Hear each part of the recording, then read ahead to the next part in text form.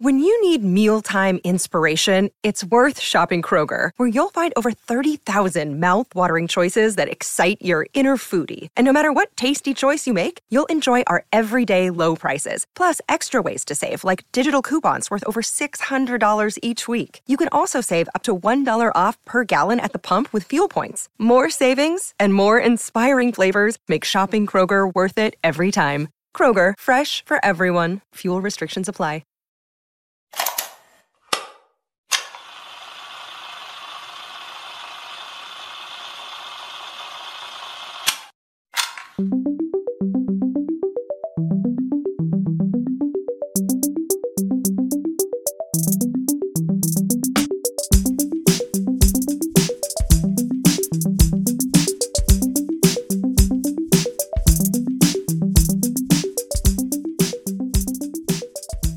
With the introduction of new styles, genres, and artists, the 80s was a unique time in music. It thankfully left the disco era of the 70s long behind and ushered in a new movement of pop culture. The rise of MTV changed the way we consume music, and image became more important than ever. Artists like Madonna and Michael Jackson reigned supreme, and a brand new art form called hip-hop started taking over.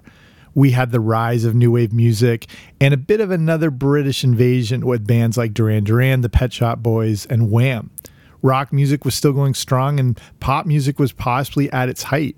Don't forget the old dogs though, bands like the Rolling Stones, Queen, and AC/DC were still a prominent part of the music scene despite coming out of another era. So how do you narrow down the best 80s song amongst all this amazing music? Well, that's what I'm going to attempt here today. Of course, a list like this is very subjective, and every list you see will come from the writer's own perspective. I'm going to try to take my own viewpoint, but factor in the influence and impact the song had during its release. So that's what I'm going to try to do here today. Welcome to the Everything 80s podcast. I'm Jamie. Thanks for coming on out. And I was putting this whole list together and I wanted to maybe, start including audio clips and features of the songs, but there's technically you're allowed to when it comes to copyright issues as far as containing little snippets of the song you're discussing. But since I'm covering, quite a few, I was just going to leave it at that. But what I have done is put together a Spotify playlist of these top 15 songs, all ranked in order, that you can check out. And wherever you're listening to this on, like whatever podcast app, if it's Apple Podcasts or even on Spotify, there should be a link that you will find in the show notes, and that will give you access to that playlist so you can listen along or check it out after. So as we get into this, and as it goes without saying, these lists are borderline impossible to do. And like I said, I've, taken a few factors in consideration besides my own specific viewpoint. And the thing is, some of these songs might not have been chart toppers, so that's also taken into consideration. There's a lot of factors, and I think I've narrowed it down as best as I could. The main thing is, though, however, I think what I've covered you will find on most top 10 lists. The order will change, but I think I've included ones that really define the decade. And that's what I thought. Instead of doing a top 10 list, which is so easy and actually a little more confining because there's so much more, I thought 15 is the way to go. Okay, so here we go. Deep breath, the 15 best songs of the 80s, starting with number 15, Material Girl by Madonna. To many, this may have been the absolute best song of the 80s. It isn't to me, but it's still worth noting. Material Girl really captured the movement into material wealth and the drive for success that was a hallmark of the 80s. The decade can really be defined by the movement into the yuppie lifestyle, which I never realized yuppie stood for young urban professional. I don't know, I never knew that for the longest time. Also, Ronald Reagan was creating an economic system that allowed people to flourish. More money was being invested than ever before, and people wanted to show off what they had. There was no more nobility and poverty, and movies like Wall Street embraced that greed was good. Madonna perfectly captured this with Material Girl, released on July 23rd, 1985. The music video plays off of Marilyn Monroe's Diamonds Are a Girl's Best Friend. Madonna had actually nothing to do with writing and creating the song, but she felt the message resonated with her as she was very career-oriented at the time. It never reached number 1 on Billboard, which might surprise you, but it got as high as number 2. At number 14, Total Eclipse of the Heart by Bonnie Tyler. I feel that this song has only gotten better with time.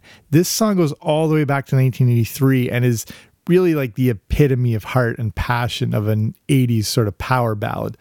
I never knew this, but Bonnie Tyler is Welsh, and the song was released on her 5th studio album, Faster Than the Speed of Light. The song was a massive hit when it was released on February 11th, 1983. It was a huge hit in the UK and was the 5th highest selling single for all of that year. It has sold 6 million copies worldwide and was certified gold. The original version was actually pretty long and needed to be shortened for radio play. Bonnie Tyler takes some influence from Meatloaf, who likes to record epic long-playing singles.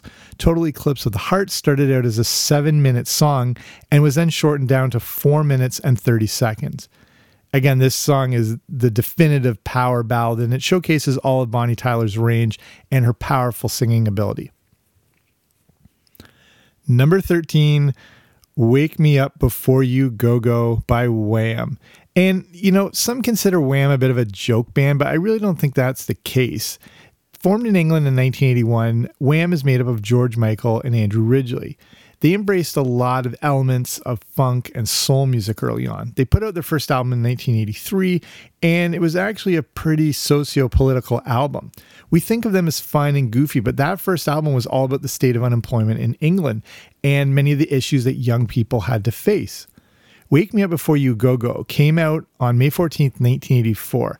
And in case you didn't know, this was a massive hit, going certified platinum, selling over 2 million copies.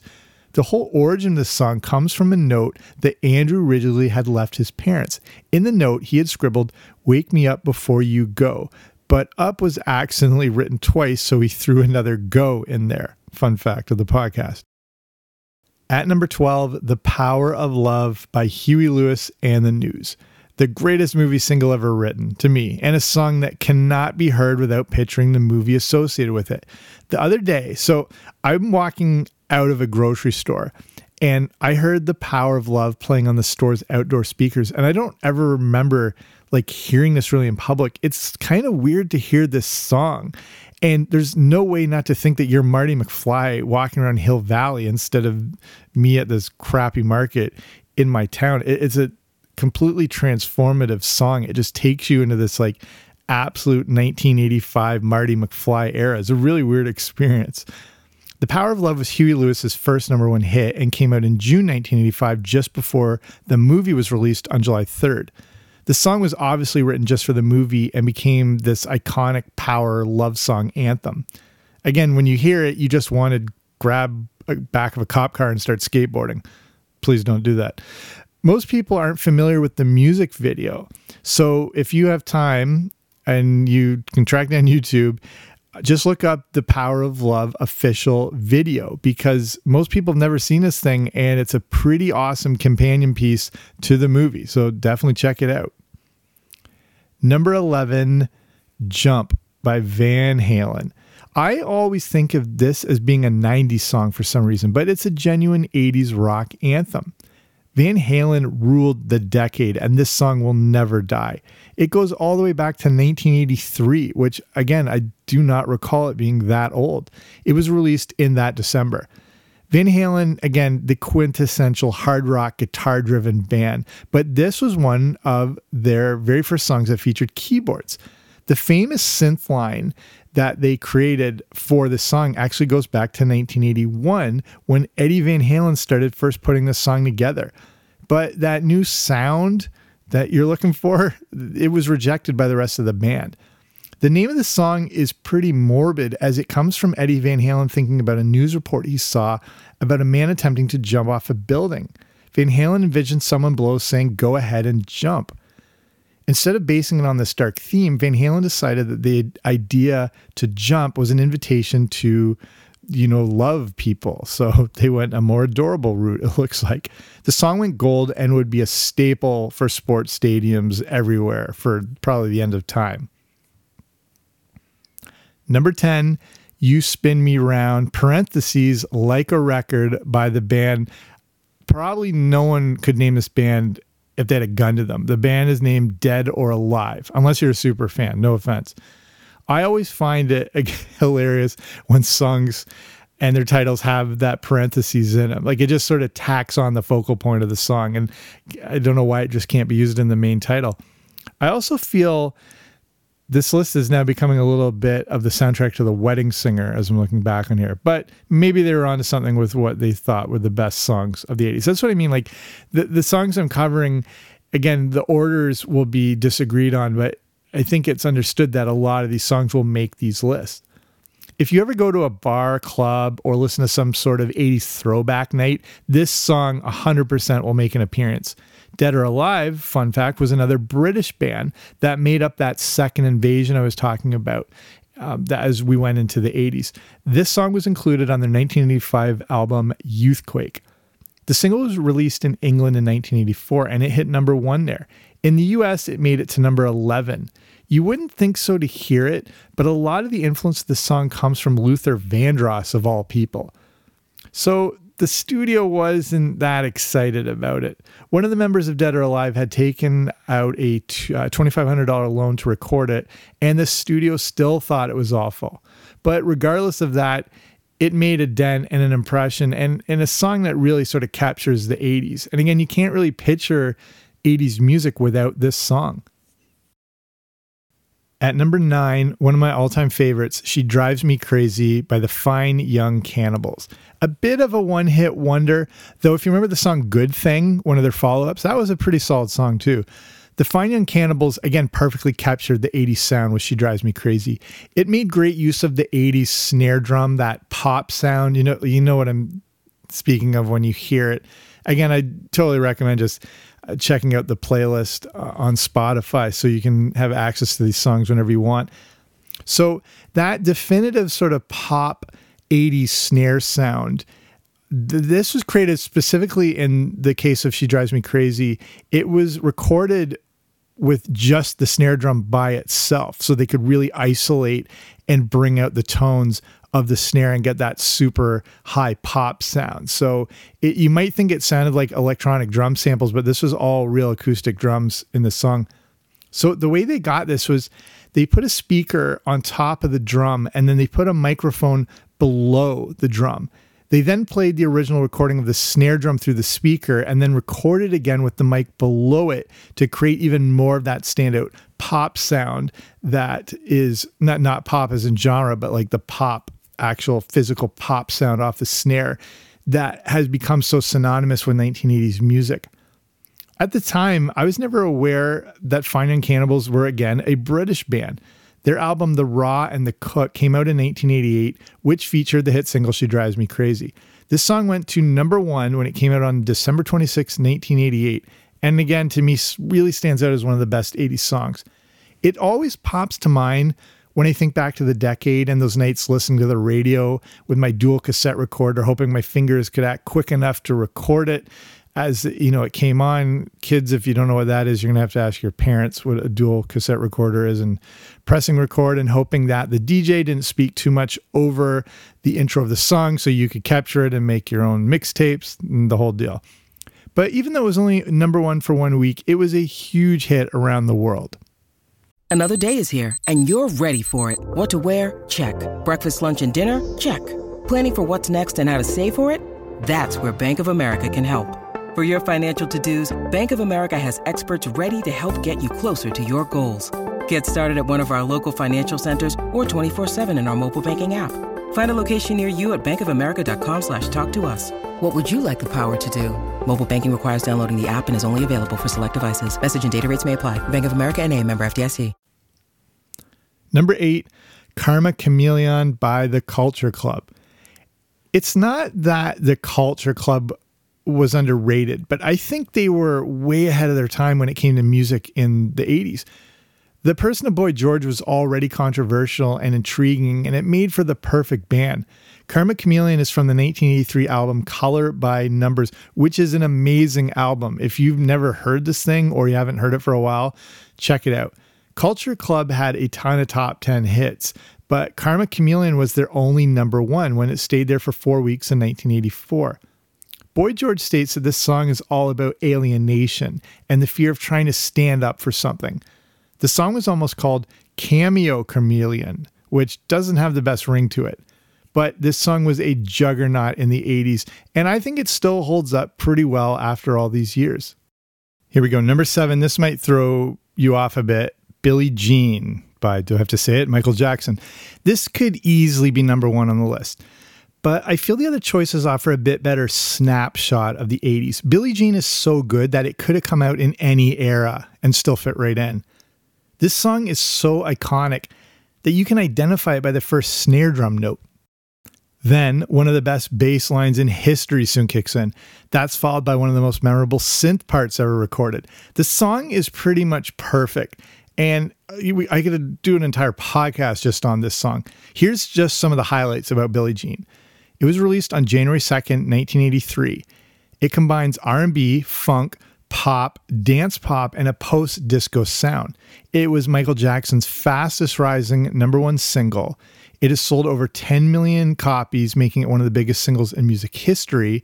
And Jackson's performance of Billie Jean on the Motown TV special is when he first debuted the Moonwalk to the World. Number 6, Girls Just Want to Have Fun, Cyndi Lauper. I don't care who you are, just listening to the first few seconds of this song seems to put you in a better mood. This song really helped to launch Cyndi Lauper and her brand of bratty, pop-ish music.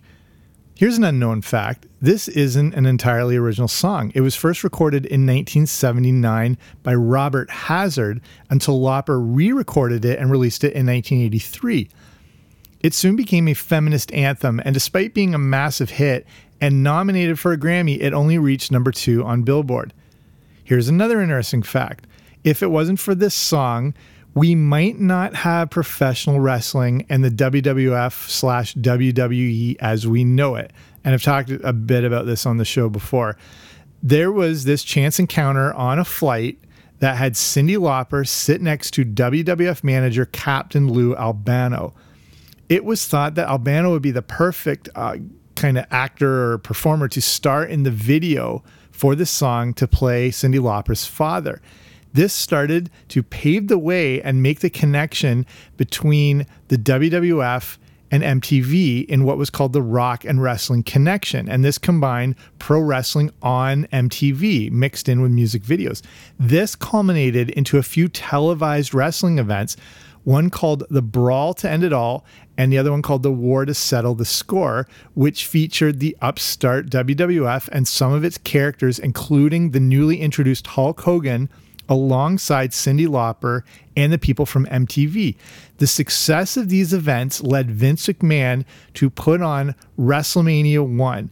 All the momentum they had built, he took every penny he owned, like put 2 mortgages on his house, put everything into WrestleMania 1. And if it hadn't been a success, pro wrestling as we know it and the WWF just wouldn't have grown or gone anywhere. So interesting side note there. We're in the top 5. At number 5, Livin' on a Prayer, Bon Jovi. The anthem of all anthems and a song that can bring every drunk person in a bar together like they're long lost friends. No one really knows all the words, but everyone knows the chorus. Bon Jovi was just heavy enough to be a real rock band, but poppy enough to be played on radio and listened to by everyone. As a kid, I had their tapes. I had like mixed copy tapes that friends made for me. I thought they were like really badass, and I thought I was listening to basically like Iron Maiden. It was so, or like it was Megadeth or something, and I kept the tapes hidden under my bed because I thought they were just so like outlandish and aggressive and dangerous and whatever, and I had to keep it from my mom. When you look back, it was really tame stuff. Livin' on a Prayer came out in late 1986 and was featured on Bon Jovi's 3rd album, Slippery When Wet. It was their first number 1 and had one of the heaviest rotations on MTV at the time. Livin' on a Prayer went through several recordings as Bon Jovi just wasn't happy with it at first. The characters of Tommy and Gina in the song are based on real-life friends of Bon Jovi, and they had experienced the same type of struggles. This song is also very reflective of the trickle-down economics of the Reagan era and, sort of the inequality and the distribution of wealth and how it, affected the working class and all that sort of stuff. So this drunken bar anthem's a little bit deeper than most people realize. Number 4, Pour Some Sugar on Me, Def Leppard, the song that launched 1,000 strip clubs. Def Leppard, probably my favorite band ever, and especially in the 1980s. And again, had that approachable appeal similar to Bon Jovi. They were pretty heavy when it came to the sound of their music, but again, still that pop sense to it. Whereas, I was a little scared to listen to bands like Iron Maiden and whatnot, but Def Leppard presented sort of more like a Fisher-Price version. That's probably completely insulting, but you know what I mean? It felt a little more accessible. Whereas, say like Iron Maiden, again, felt like a specific hard rock genre that you really had to get into. Whereas, Def Leppard was played everywhere. Pour Some Sugar on Me is another great anthem rock song, again in the spirit of Living on a Prayer. It has this punchy but airy sound to it, and it's still a great hit all these years later. The song was part of the monumental album Hysteria, which I played to absolute death. It was released in 1987, and I don't remember this being, getting a little later into the decade. I thought it was a little earlier. But when they put the single out, it was on April 16th, 1988, obviously a massive hit right out of the gate. But it didn't reach number 1. It was kept at number 2 thanks to Richard Marx's Hold On to the Night, which I find just hilarious. Pour Some Sugar on Me takes a lot of its influence from the song that's coming up next.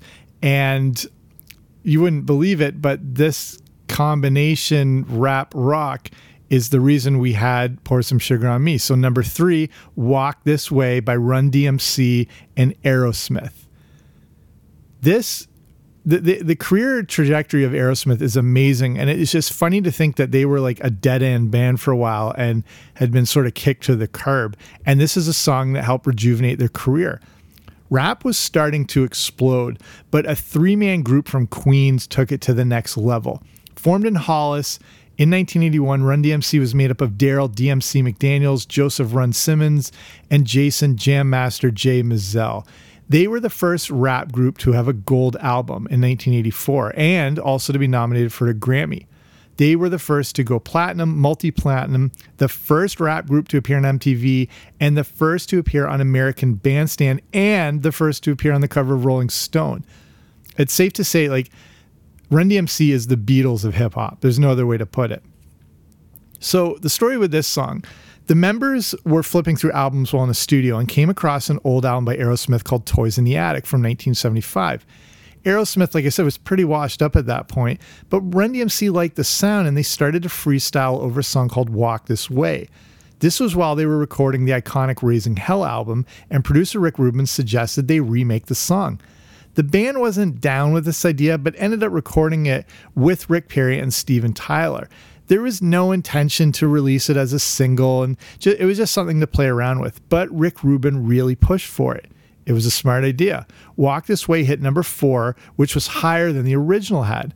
Again, rap was still pretty new, so this was a huge moment for the new genre. And this led to one of the most famous music videos ever, which actually Steven, Perry and Tyler were reluctant to appear in, as they didn't want it to look like they were being made fun of. But of course, it didn't come across that way, and just the iconic imagery of breaking down the walls between the two genres, and had its place now in history. Okay, we're in the top 2. Number 2, Beat It by Michael Jackson. So this song to me is something I never thought could exist until I heard it. I don't know if that makes sense. I didn't know music could be this good. I didn't know it could be this catchy or like this intense. I specifically remember the first time I heard this song. It was kind of jarring to hear Michael Jackson speak for the first time, if you remember that, after hearing such powerful vocals, like we'd only just heard him sing. And I always thought he had this larger-than-life voice, and of course, this is a complete opposite. Again, I was still young when this came out, but I remember this song making me feel so super hyped.